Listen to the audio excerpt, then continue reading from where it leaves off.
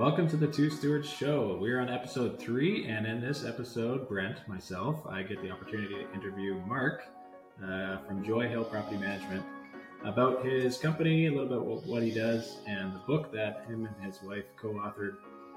Look forward to kind of jumping in and asking him some pointed questions. So without further ado, let's jump into it. All right, welcome back to the Two Stewards Show. I'm Brent Vanderwood, and this is Mark Crickey from Joyhill Property Management. And we are back to talk a little bit about what Mark and his wife, Kirsten, do for a living. And their company's called, as he mentioned, Joyhill Property Management. Why don't you tell us a little bit about what you guys do, and you're in the Airbnb space. Yeah, for sure. So, we provide property management. We're in the Hamilton, Ontario area. And our specialty is short and midterm rentals. We also do long-term rentals, but the stuff we really enjoy is short and midterm. So, people talk about Airbnb, and that's almost kind of like a verb or a thing unto itself. But generally, Google it. Airbnb it. So, really, usually when we say Airbnb, we mean short-term rental. But that's what we do.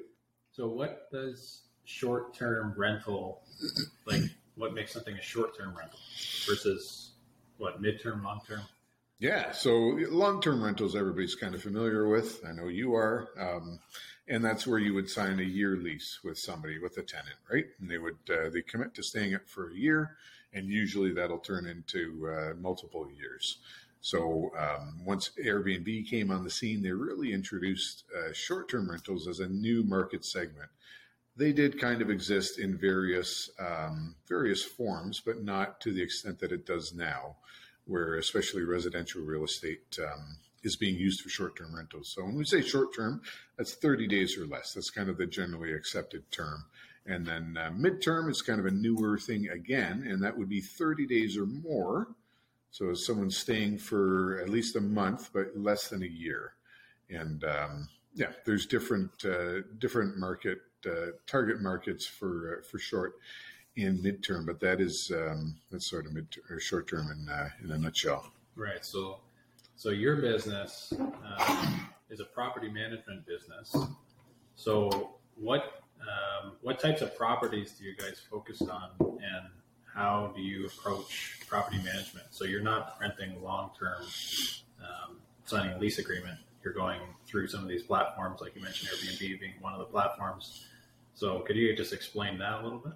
Yeah, so we normally will, when somebody approaches us, like a client, we'll talk about their objectives and what they're looking to do, and then that kind of informs the decision as to whether it should be a long-term or short-term or midterm rental, and what the allowable rules in the area are as well. So a lot of the time people will kind of have their minds made up when they come to us.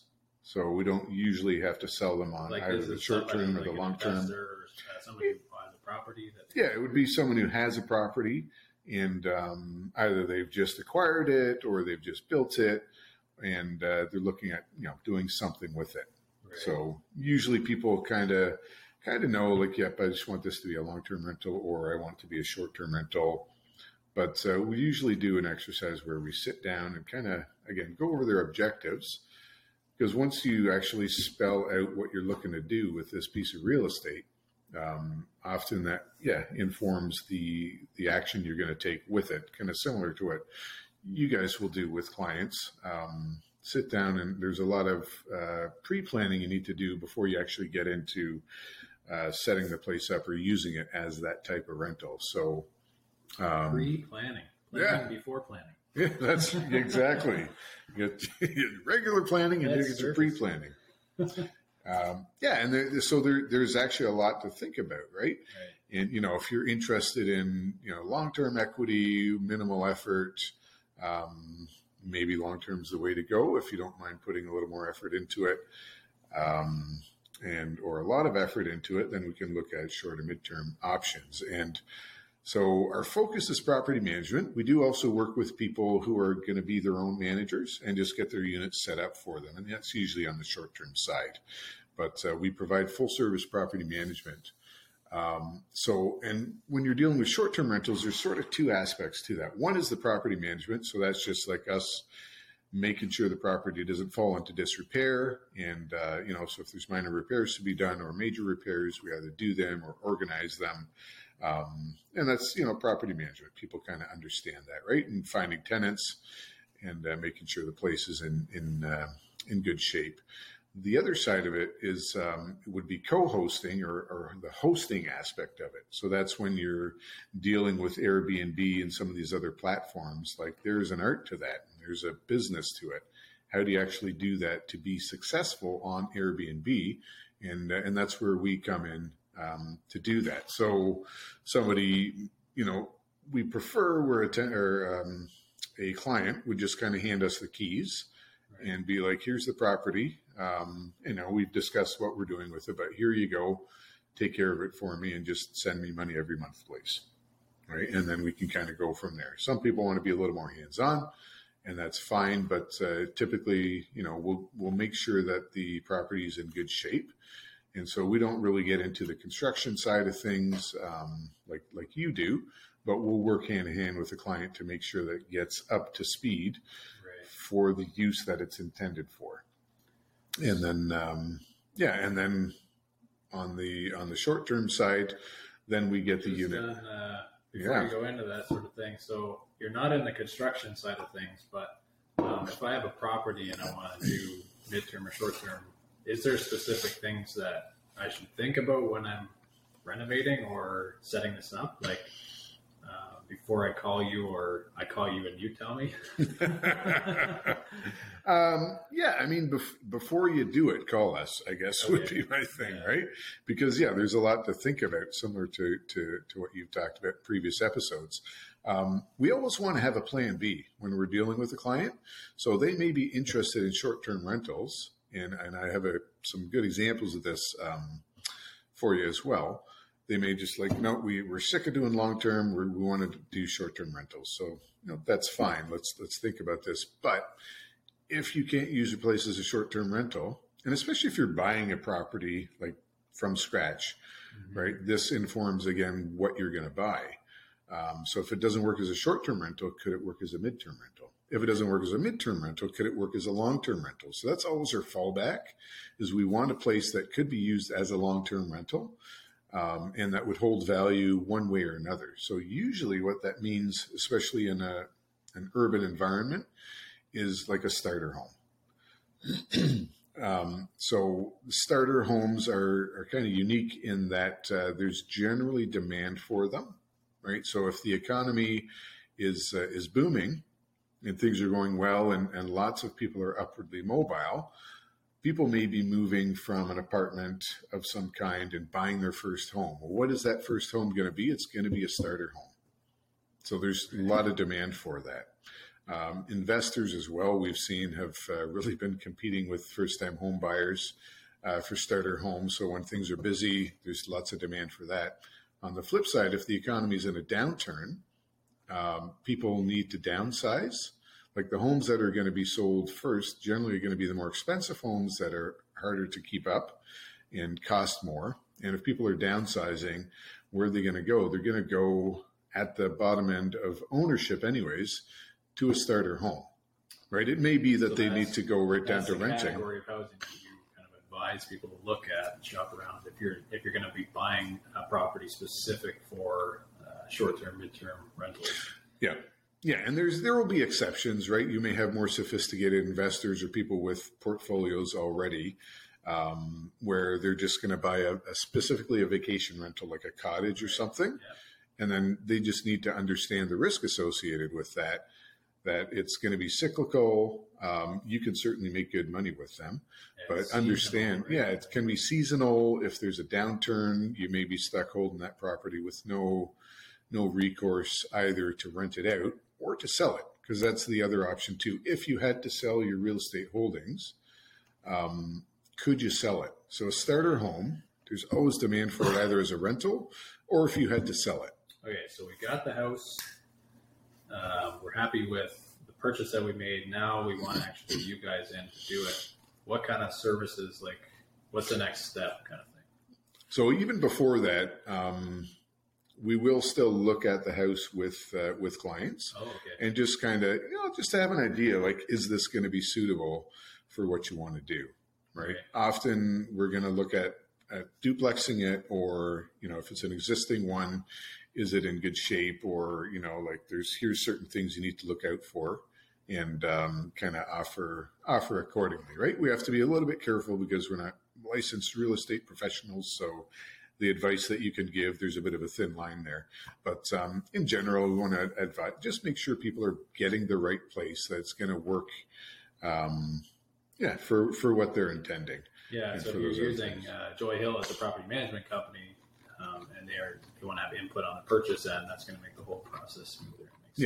Yeah, and we always recommend, like, get a property inspector out there to do that, and some of that's for liability as well. But, I can look at a property and be like, you know what, I don't think, like, this basement's wet.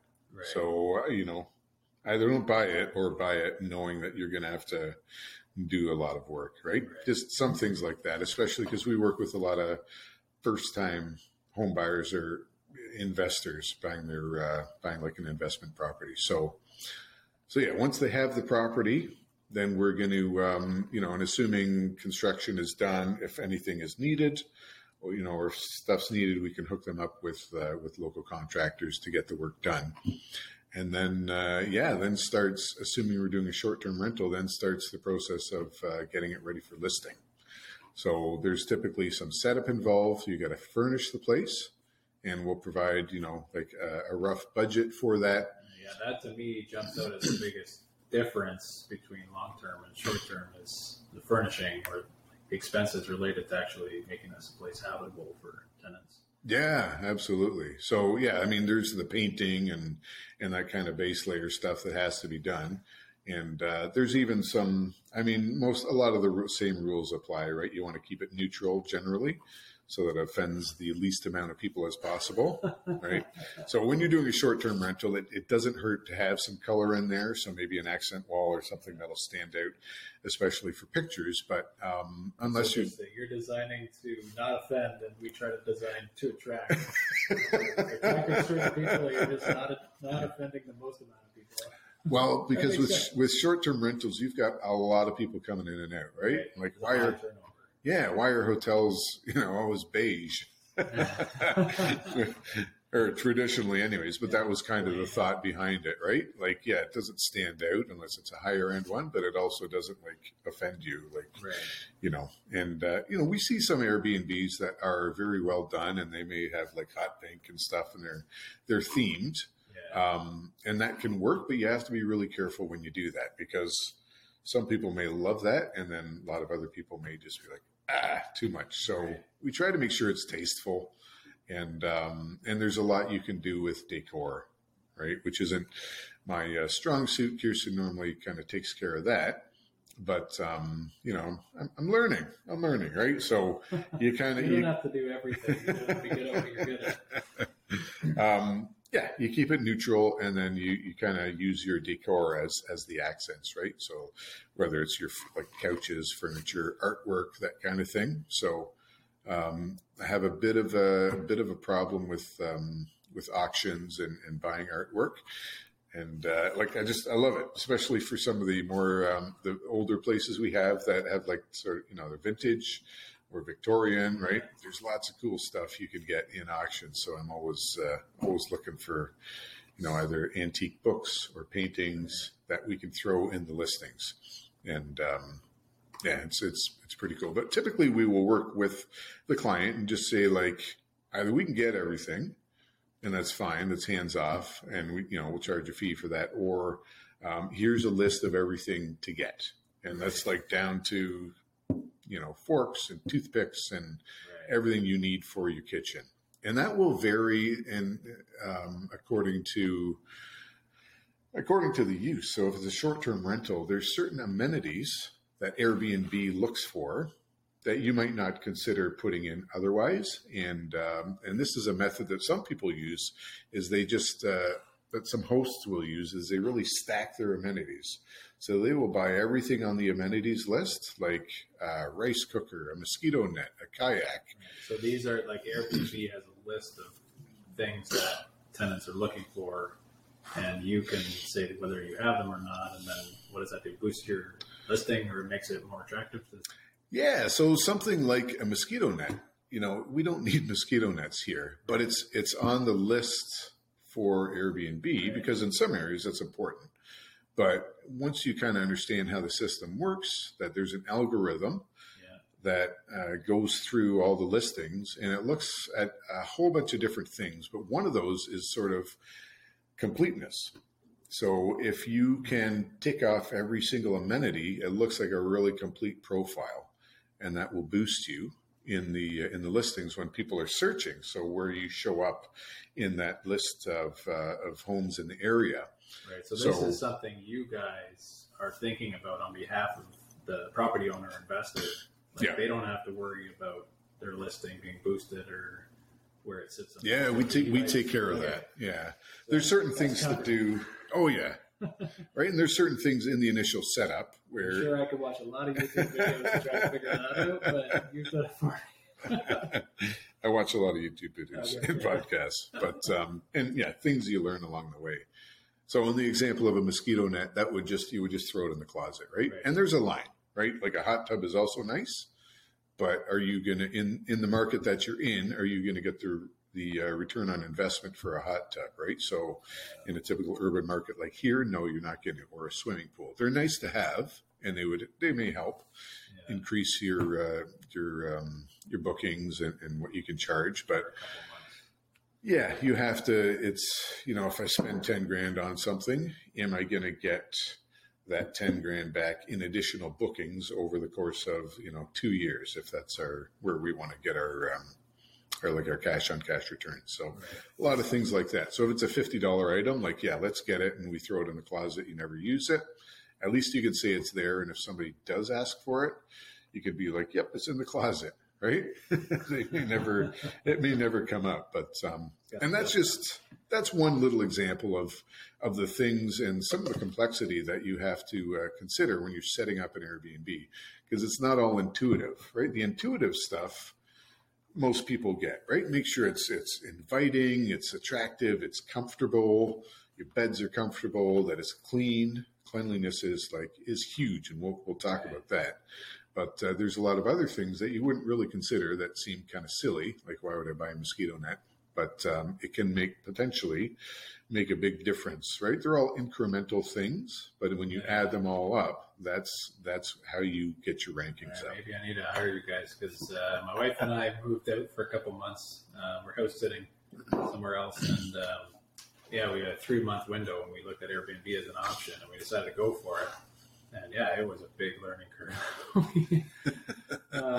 We had good reviews, bad reviews, but it was a lot to take in just to get the house set up in the first place. But then I didn't even think of some of these things, like what do you need to actually do to get search results? And because there's a side of it of making the unit a place that you can live, and then there's the other side of it. You actually have to market that unit to people and attract them and get them to book your unit, and that's where you actually make money. And I guess that's maybe a bit of a snowball there, where people, if people book it, then you get a good review, and it adds up, right? So you can, like any business, you can have the best product in the world, but if you don't market it, nobody's going to buy it. You might get a few people, friends and family, but nobody knows it exists. Yeah, and so it's kind of useless. You've spent all that money for nothing. So.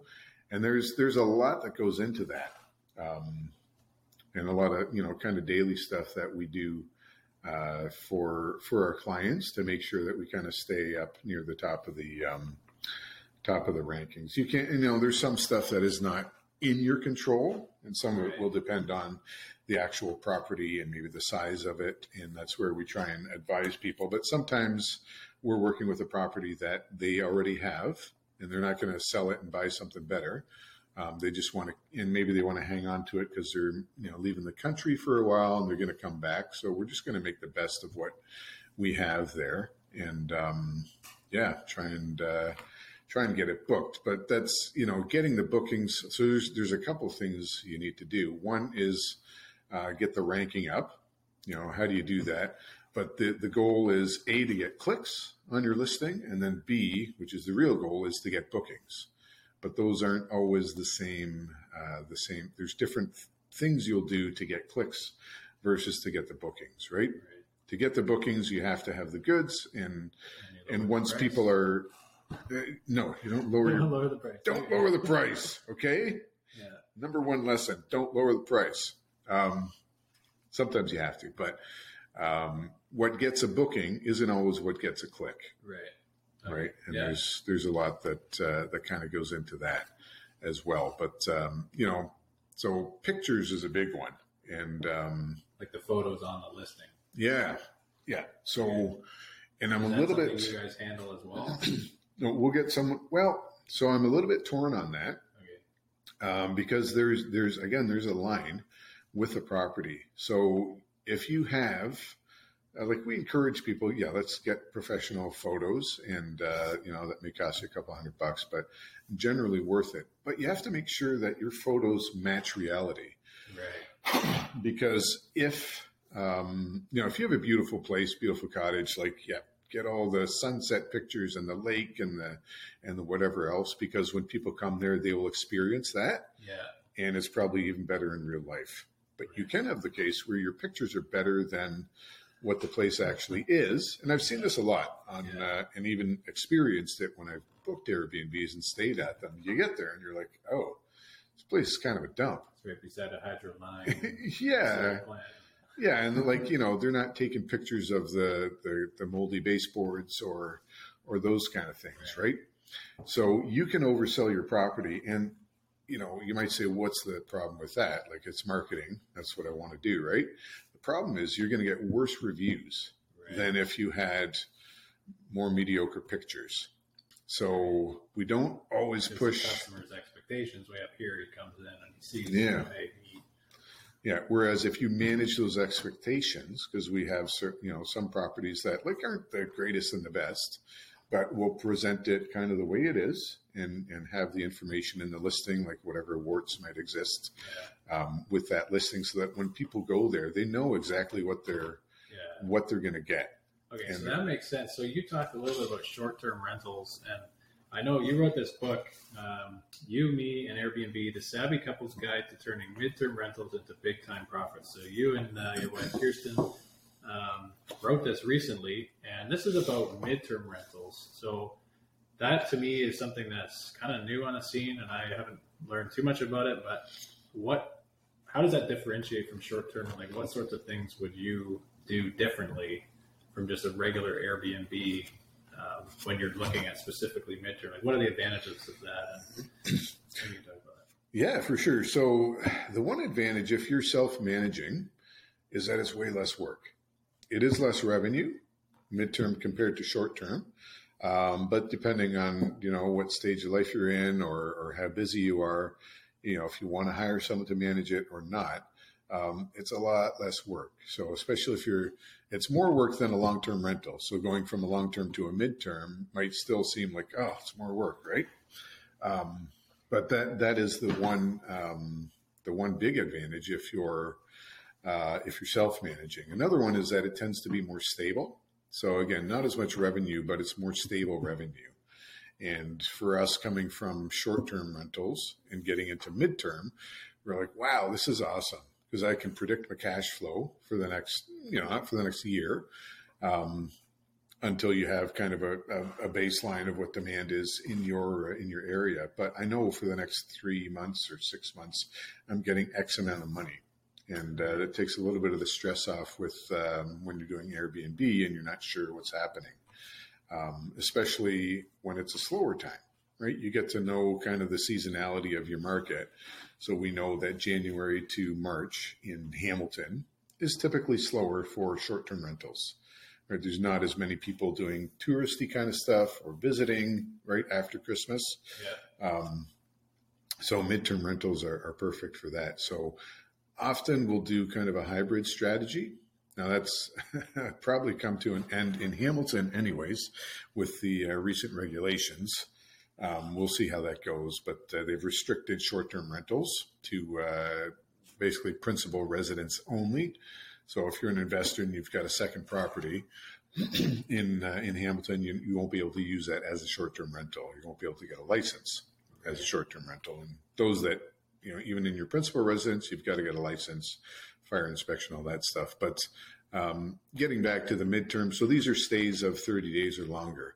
And this is a different audience, a different target market than a short-term rental. Say, like, who's looking for that sort of rental, like 30 days? Yeah. If someone's actually going to be moving, I would assume they would go long-term. But like, why would somebody choose midterm? Yeah. Who are these people? So in short term, you're relying a lot on tourists or people in town for different reasons, maybe for work, for like a very short, like a couple of days kind of thing, conferences. So you're getting people who may have stayed in hotels previously. And like, our family is a good example. If we travel, we're going to stay in an Airbnb. And I'm going to find a place that has Airbnbs. And if it doesn't, I'm probably not going to go to that place. Out of spite. No, well, not out of spite, but I don't want to bring 4 little kids and us into a hotel. And often, we may have another person with us too, or the wife's parents, for example. So like we've done it, but it's just, I hate it, right? I'd rather have a house where we can go and chill and make our own meals. And we have like... You're not being disruptive to other people necessarily. That's, yeah. I hadn't thought of that, but that's true. My children are quite disruptive. But no, you've got a living room or a toy room or whatever. There's just more room and more amenities to deal with stuff. So anyways, you'll get people like that traveling for, just traveling. Hamilton is actually a decent tourist destination because we're in the middle of Niagara Falls in Toronto. Right. And, so like anybody who's listening, think about what's around you because that may not have occurred to you. It never occurred to us that Hamilton would be a tourist destination. Yeah, on a global perspective, why would somebody come to your city? Well, yeah. But there may be something you're not thinking of. If it's within driving distance to a major site, then yeah, especially like national parks in the States, right? Which is kind of underserved. But anyways, so those are the kind of folks you're getting for short-term rentals and even like hospital stays, that kind of thing. So I'm getting to the midterm. I'm getting there. But in terms of vetting your guests as well, there's a little bit of a difference, right? With short-term stays, we want to avoid people who are local. And there's kind of 3 things that like the unholy trinity of short-term stays, which is someone who's local, someone who books last minute, and who books for one night.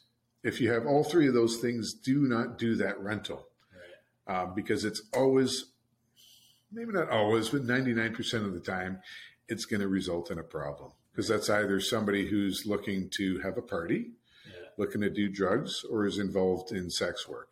Right. And like you don't want any of those things in your property. So one way to get around that is just to have like a 3-night minimum, and that weeds out most of it.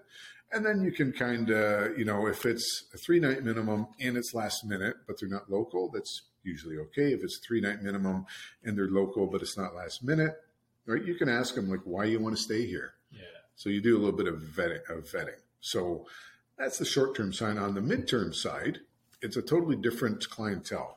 So local is good. Local's fine. But what you really want is homeowners. For the most part, that's kind of the biggest market. So you'll be getting people who are doing renovations or who have sold their house and the closing dates don't match up between their sale and the new purchase. So we've had lots of people come in for a couple months doing renos or between houses, right? So they've got the disposable income, whether that's the line of credit that they're using to fund their renovation, or they've sold a house, they made some money. So they have money.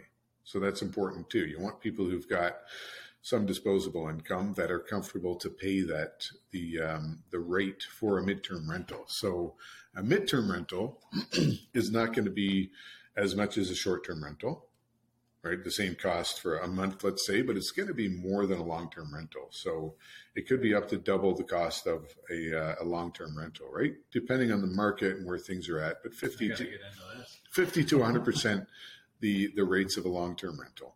Whereas Airbnb could be 100 to 200%, or in this area anyways. Some areas can be a little bit different. But I'm talking about like an urban kind of market, not a strictly vacation rental. Yeah. Right. So that is a fair difference in rates, but you want someone who's able to put down that kind of cash to stay in your place for a little while. So that means they need to have the cash, they need to have the wherewithal to be able to do that. So they'll probably need a credit card that has that kind of a limit on the card to be able to pay that monthly. Right. And that's not a huge hurdle, but it eliminates a lot of the folks that you don't want in there. So what you don't want is renters, people who are like between places, got kicked out of a place, need a place to stay, because they're not going to leave once you get them in. Yeah. Right. So you got to avoid that. So homeowners is a big one. So is there a way, because I could see the situation where somebody gets out of their, or gets evicted from a place, and then they need a place to live, so they find a midterm rental or Airbnb listing, and they rent it for a couple months, and then they won't move on. So what do you do as a management company or an owner in that case? Like, is there recourse for you to get somebody out who is not paying, or how does that work? So the traditional thinking is that once you're past 30 days, this is landlord-tenant board area, and you're stuck with them. They could be there for a year until you get your hearing. Not really the case, but there's a few things you want to do to set yourself up for success or to mitigate risk. So one of those is don't use a standard Ontario lease form, because that just reinforces that this is a regular lease. You want to keep it as a business transaction. So that means some different kind of lease. So something, and that could just be the Airbnb agreement, but something where you can show either police or sheriff or even landlord-tenant board, like, no, you actually don't have jurisdiction. This is a business transaction, the same as a short-term rental would be, because they don't have jurisdiction there. This is a business transaction, and if you have a business lease, that's very different than a residential lease in Ontario anyways, right? And in most places, right? So you can evict within 7 days on a business lease, and like with very little notice. For any reason. You still have to go to the landlord-tenant board to get a... Well, so there's confusion about that because some people have done that, but technically no. Okay. Right? You need to either have the police or the sheriff understand that this is a business transaction and actually they have jurisdiction. And like cops don't take Airbnb courses as part of the training. I don't think anyways, right? Yeah. So you just have to be able to plead your case. But like, you don't want to go down that road even, because just the potential for confusion. So that's where vetting your tenants, your guests, don't call them tenants because that just plays into that whole thing, makes a big difference. So that's why I said you don't want renters. Right. And like, you can interview people and you can ask them why they want to stay in your place. And I've talked to some people who are actually like just dropped by the people's residence because they said, we're doing renovations, so we need a place to live. So they're like, okay, hey, I'm in the area. Could I just pop by and we'll chat or sign this thing? And they've gone and actually verified that, yep, they're doing renovations. Like, yeah, there's drywall dust, there's this, there's that, right? Wow. I don't usually go to that extreme, but you do a little bit of research, right? Find out. If you're doing a long-term rental, you're going to find out, like, you can call and verify their employment. You can verify their income. Due diligence on everybody, right? Yeah. So you're not going to you're not running credit checks, but you can do a lot of that same stuff to verify that their story checks out, because they could be with you for 3 to 6 months. So it's worth it to do that extra work up front and just make sure that they are who they say they are and they have a valid reason, not for wanting to stay, but for wanting to leave. You always want them to have a reason to leave. So another potential source of guests would be immigrants. And that's huge here, right? So someone who's got a bit of money and has immigrated to Canada, and they don't really know, like, they got on a plane and they got here, but do they want to live in Toronto? Do they want to live in Hamilton, Montreal? Like, they don't know. So they may stay in Hamilton for a month or two. And like, any city, insert your city name here, right? And just kind of get their feet under them, figure out if they're what they want to do for work, start a business, just kind of get the lay of the land, right? So having somewhere to stay for a month or two is perfect for them. Yeah, I can imagine like you don't have any family connections or any church community or anything like that. Yeah. What am I going to do? Where am I going to stay? Yeah. Airbnbs. And so that can be a little bit harder to verify, but again, you want to have a conversation with them, talk to them. And then kind of the last two categories, one would be workers, like people in town for a longer work project. Okay. And so that's important for direct bookings, especially, which if we have time, we'll get into. And then also people like with insurance claims. So their house burned down, the insurance adjuster is finding them a place to stay. But all of these people have reasons to leave. You got a short list of insurance adjusters? I'm working on it. But that is an interesting point because with short-term rentals, you don't want to just rely on Airbnb, for example. You want to work on direct bookings. And there's a lot more people talking about that and doing education about that. But also for midterm rentals, that's quite important as well, is having a network or building a network of people that you can find for midterm rentals, because of all the people that I've listed, they may not be on Airbnb looking for a place, right?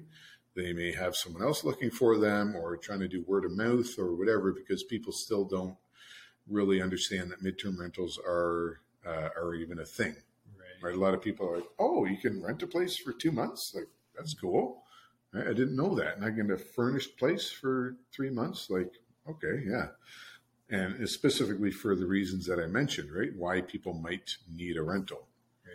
Because they're not, that's not in their frame of mind, right? You don't do a reno every year, so you don't need a place every year for that purpose. So you would have a network of people or a system to be able to drive direct bookings. And does that basically goes around Airbnb and their fees? Is that the idea and the advantage for the investor? Like, well, there's two advantages, right? One, if you're doing short-term rentals in an urban setting or even midterm rentals, you may not have a lot of repeat guests, like one-offs.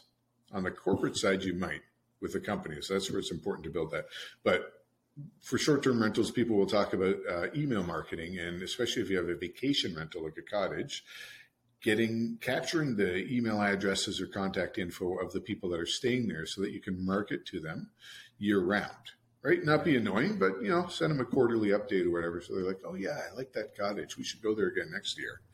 Right. And that, so there's two things that does is it, you're not paying the Airbnb 15% marketing, like their cut, which like we're happy to pay because that's marketing and that gets you a guest, fine. But if you don't have to pay it, then don't, right? Yeah. But it also just helps secure your future bookings and just your because it's a business, right? It's another layer of listing or another layer of guests. Yeah, that you're not relying on Airbnb or somebody else to do, because Airbnb is going to act in Airbnb's own interest. Right. So that's not always aligned. Or something like that. Yeah, or if they'll change policies all the time that just irritate hosts to no end. And just like go on Facebook, you'll find people complaining about them all the time. It's like, well, on one hand, yeah, that irritates me. But on the other hand, I want to also know that I have a partner that's going to stay around. And that means they need to make business decisions that ensure that they stay around. And that doesn't always align with what I want. Right. So it's, there's a bit of play there. But yeah, so with direct bookings, you're saving those fees, although sometimes you're incurring your own fees for your own marketing, right? And website and things like that, whatever you have to do to get those guests. But you eliminate the fees and then just kind of secure your own future bookings. Yeah, so it seems like you have a little bit more control over that, right? Yeah. So you may not be collecting email addresses and all the contact info for everybody that comes to a midterm rental, because again, somebody doing a reno, chances of them doing another reno in next year, pretty slim, right? During the pandemic, maybe. But, so getting that kind of information is as critical. Doing a reno every year, you got to teach them a little bit. Yeah. Okay. Interesting. So, is there another layer to what you guys do? So you manage the property in the sense that you take care of the the day-to-day, making sure the thing's not falling apart. Then you also take care of, well, first of all, you take care of getting the right property in the first place and setting it up. But furnishing it, like, are you going in and cleaning this thing and doing the laundry, that sort of stuff? How do you manage that whole process? I'm assuming you've got a lot of stuff going on, a lot of balls in the air. Juggle. Yeah, a little bit of juggling. So again, with midterm, not as much cleaning, right? We will offer cleaning to people if they want it, but typically if you get the right person, they're responsible and they're going to do their own cleaning. Right. We've even had people after they're gone. Yeah, not before and after. Yeah, okay. Right. We'll offer cleaning as a service, but typically people won't do that. But yeah, cleaning is just, I can't stress it enough. Making sure your place is clean, whether it's a shorter or midterm rental, is just critical, and especially for reviews, right? If you're using a online travel agency or OTA like Airbnb, Booking.com and VRBO are sort of the other ones in this area. Okay. But yeah, cleaning is very critical. But yeah, so the other things we'll do is, we'll organize the cleaning. So we don't do the cleaning anymore unless it's like something happened and all our cleaners are busy or not available, right? But this was a source of frustration for us, I guess, for years running our own listings, right? We had 3 listings and had to do the laundry for each of them and the cleaning. Yeah, I can imagine. And when I say we, really, I just mean Kirsten. But like, too steep of a learning curve for you. What's this laundry machine? Yeah. There are all these buttons that I just rubbed it on this washboard. But no, like even just doing 3 short-term rental listings, ton of work, a ton.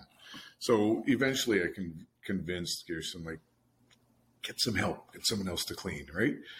Like the cleaning is one thing, but doing the laundry, that's huge, right? If you got 2-3 beds times 2-3 listings, you're doing laundry all the time. Right. So, and there's things you can do to mitigate that. But yeah, so that's one thing we do is organized cleaning. We don't do it ourselves. We have cleaners, and they will come in and do the cleaning. And that's passed on to the guest as a cleaning fee. And then we do all the guest interactions as well. So when people inquire about a property, we need to respond. And, there's things you can do with like auto responses and a lot of automated messaging that helps get probably 80% of the messaging done automatically. Right. And you can do it. And most people don't realize that it's an automated message, which is, whatever, that's cool. Right. And then there's stuff in between where you need to be quick with your snappy with your responses. Because that's another thing too. Your response time is measured on Airbnb. So if you don't get back to people relatively quickly, that's measured in your metrics and doesn't reflect well on you. I see. Okay, so you take care of that as well. Yeah, basically, like the homeowner is not dealing with customers at all unless we're doing a co-hosting thing where we're sort of in the background watching what they're doing. But yeah, typically no. So cleaning, any repairs in between visits, right? Little things, we try and keep them up. And this is why most Airbnbs are in better shape than long-term rentals. Right. Because you're always upgrading stuff, right? Go in there every time. Yeah. And you're making sure the landscaping's done, right? Typically we'll have someone do the snow or the grass, make sure that's all up to par. So organize that kind of thing. Make sure, some of them will pay some of the utility bills. We encourage homeowners to take care of that, but some of them will manage all that. If the owner is out of country, then we'll need to do tax remittances. So there's some specific rules about tax that's important to know and to abide by, so that you don't get hit with a big tax bill at the end of the year. Right. So we'll make sure those remittances are done to the CRA. And then just kind of monitoring the listing, right? There's a lot of work behind the scenes where, like every day, I'm looking at the rankings of our properties. Where are we, right? And if we're falling, like why? And what can I do to improve it? Because we always want to be on the top, 1 or 2 pages of Airbnb, especially when it's slow, right? If it's busier, you may be on page 5, 6, 7, and you're still going to get bookings. Yeah. But when it's slow, like it is now, and there's been, a massive increase in the number of Airbnb hosts across North America, but especially in our area. So there's a lot more competition. So what can we do to make sure we stay up in the rankings, right? Yeah. So there's and like you said, don't lower the price, but what's the rationale behind the pricing side of it? That's something you guys handle. Yeah. So the price should be the last thing that you adjust, lower, right, if you're having issues with bookings, right? So again, understanding what the Airbnb, and I always talk about Airbnb, like Booking.com and Vrbo exist as well. Very few listings from them. So we really, and Airbnb is the biggest OTA. So we really concentrate on that. And there's the most information and tools available for Airbnb. So you have to understand what the algorithm is looking for. And that's not always evident, and we don't always know either, right? Because there are changes roughly every 2 weeks to what Airbnb actually, how their algorithm works. And then once in a while they'll do it, like you kind of keep up to them, but once in a while they'll do a big one. They did one recently where nobody really knows or has figured out exactly what the algorithm's looking for now. So people are trying all kinds of, like, get rid of your cleaning fees, lower the prices, do this, do that, right? So there's usually a few things that if you do correctly, you'll do okay. So one of them is having like a complete profile. Complete, right, in air quotes. So that means your pictures, even if they're not the greatest quality, are bigger, and there's lots of them. Right. You are checking in on your profile. If you can do it daily, do it daily. And there's ways to do that. But like you're involved, and you're an involved host basically, right? But you have all your amenities checked off, for example, or as many as you can. Airbnb loves to add amenities, so you got to check in frequently to see, like, oh, they added doggy bed or something, right? Yeah. Do I have that? And sometimes amenities just disappear off your listing, so you got to go back in and be like, yes, I have a smart TV. You're saying all this stuff, and I'm going like, yeah, this is a lot of work. I'm falling asleep on you now. That makes total sense that, we want to boost listings, we want to get money. Want to basically make the price the last thing that we adjust. Okay, so I got that. So you guys focus on midterm rentals. Maybe you do some short-term rentals to fill the gaps. You steer away from long-term rentals just because of your service, the way it works. What do people do to get in contact with you to learn more about what you actually do? I don't know. You could probably talk to me forever, but if somebody has a property and they want to know if it works, or like, do they call you if they're looking for a property? Like, how do they start? How do they get started? Yeah, if you're thinking about doing short-term rentals in this area or anywhere, I guess, just give us a call. Right, talking is free. Usually, up to a point. But no, like I talk with a lot of people, and you like to talk? I don't mind talking. Yeah. Beats working, that's for sure. But no, I'm in conversations with a lot of people, and just like maybe monthly or something, where they're like, hey, I read the book or heard about you, and this is what we're thinking of doing. What do you think? We'd be like, yes, no, whatever. Here's things to look out for. And then a month later, we'll have another call, and they're like, oh, yeah, that property didn't work out. Here's another one. So we can do like a market analysis, whether it's in our area or somewhere else. And just talk. And sometimes people just need a little bit of help for their own listing, their own management. I'm happy to provide that because like education, I think, is important. And education should be free. Yeah, some of the time to me is, once you know all of these things, you know the value of them, and you know how much work it is. And if you're not cut out for that, but you still want to have the benefits of renting your place on Airbnb and getting the benefits of having a higher cash flow, or some of these different things of having the opportunity to fix your property up more frequently, not being governed by the landlord-tenant board. I see a lot of advantages to it, so I know who to. Yeah. And from a business perspective, like you're saying, well, spend all this time talking to people, that's dumb. Like, really, it's not, because like yourself, I can get into it, and some people will just be like, yep, I want to learn everything you're going to teach me, and read the book, I'll send you additional stuff, and they'll do it, and I'm happy for them. Other people will be like, that's way too much. Like, I can't do this.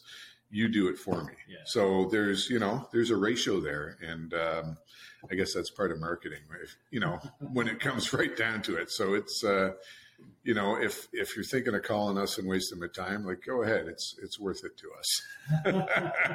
All right, well, I got to wrap this up. Everyone go check out the book, You, Me, and Airbnb. Mark and Kirsten Cricky, The Savvy Couple's Guide to Turning Midterm Rentals into Big-Time Profits. Thank you, Mark, and we'll see you guys next time on the Two Stewards podcast.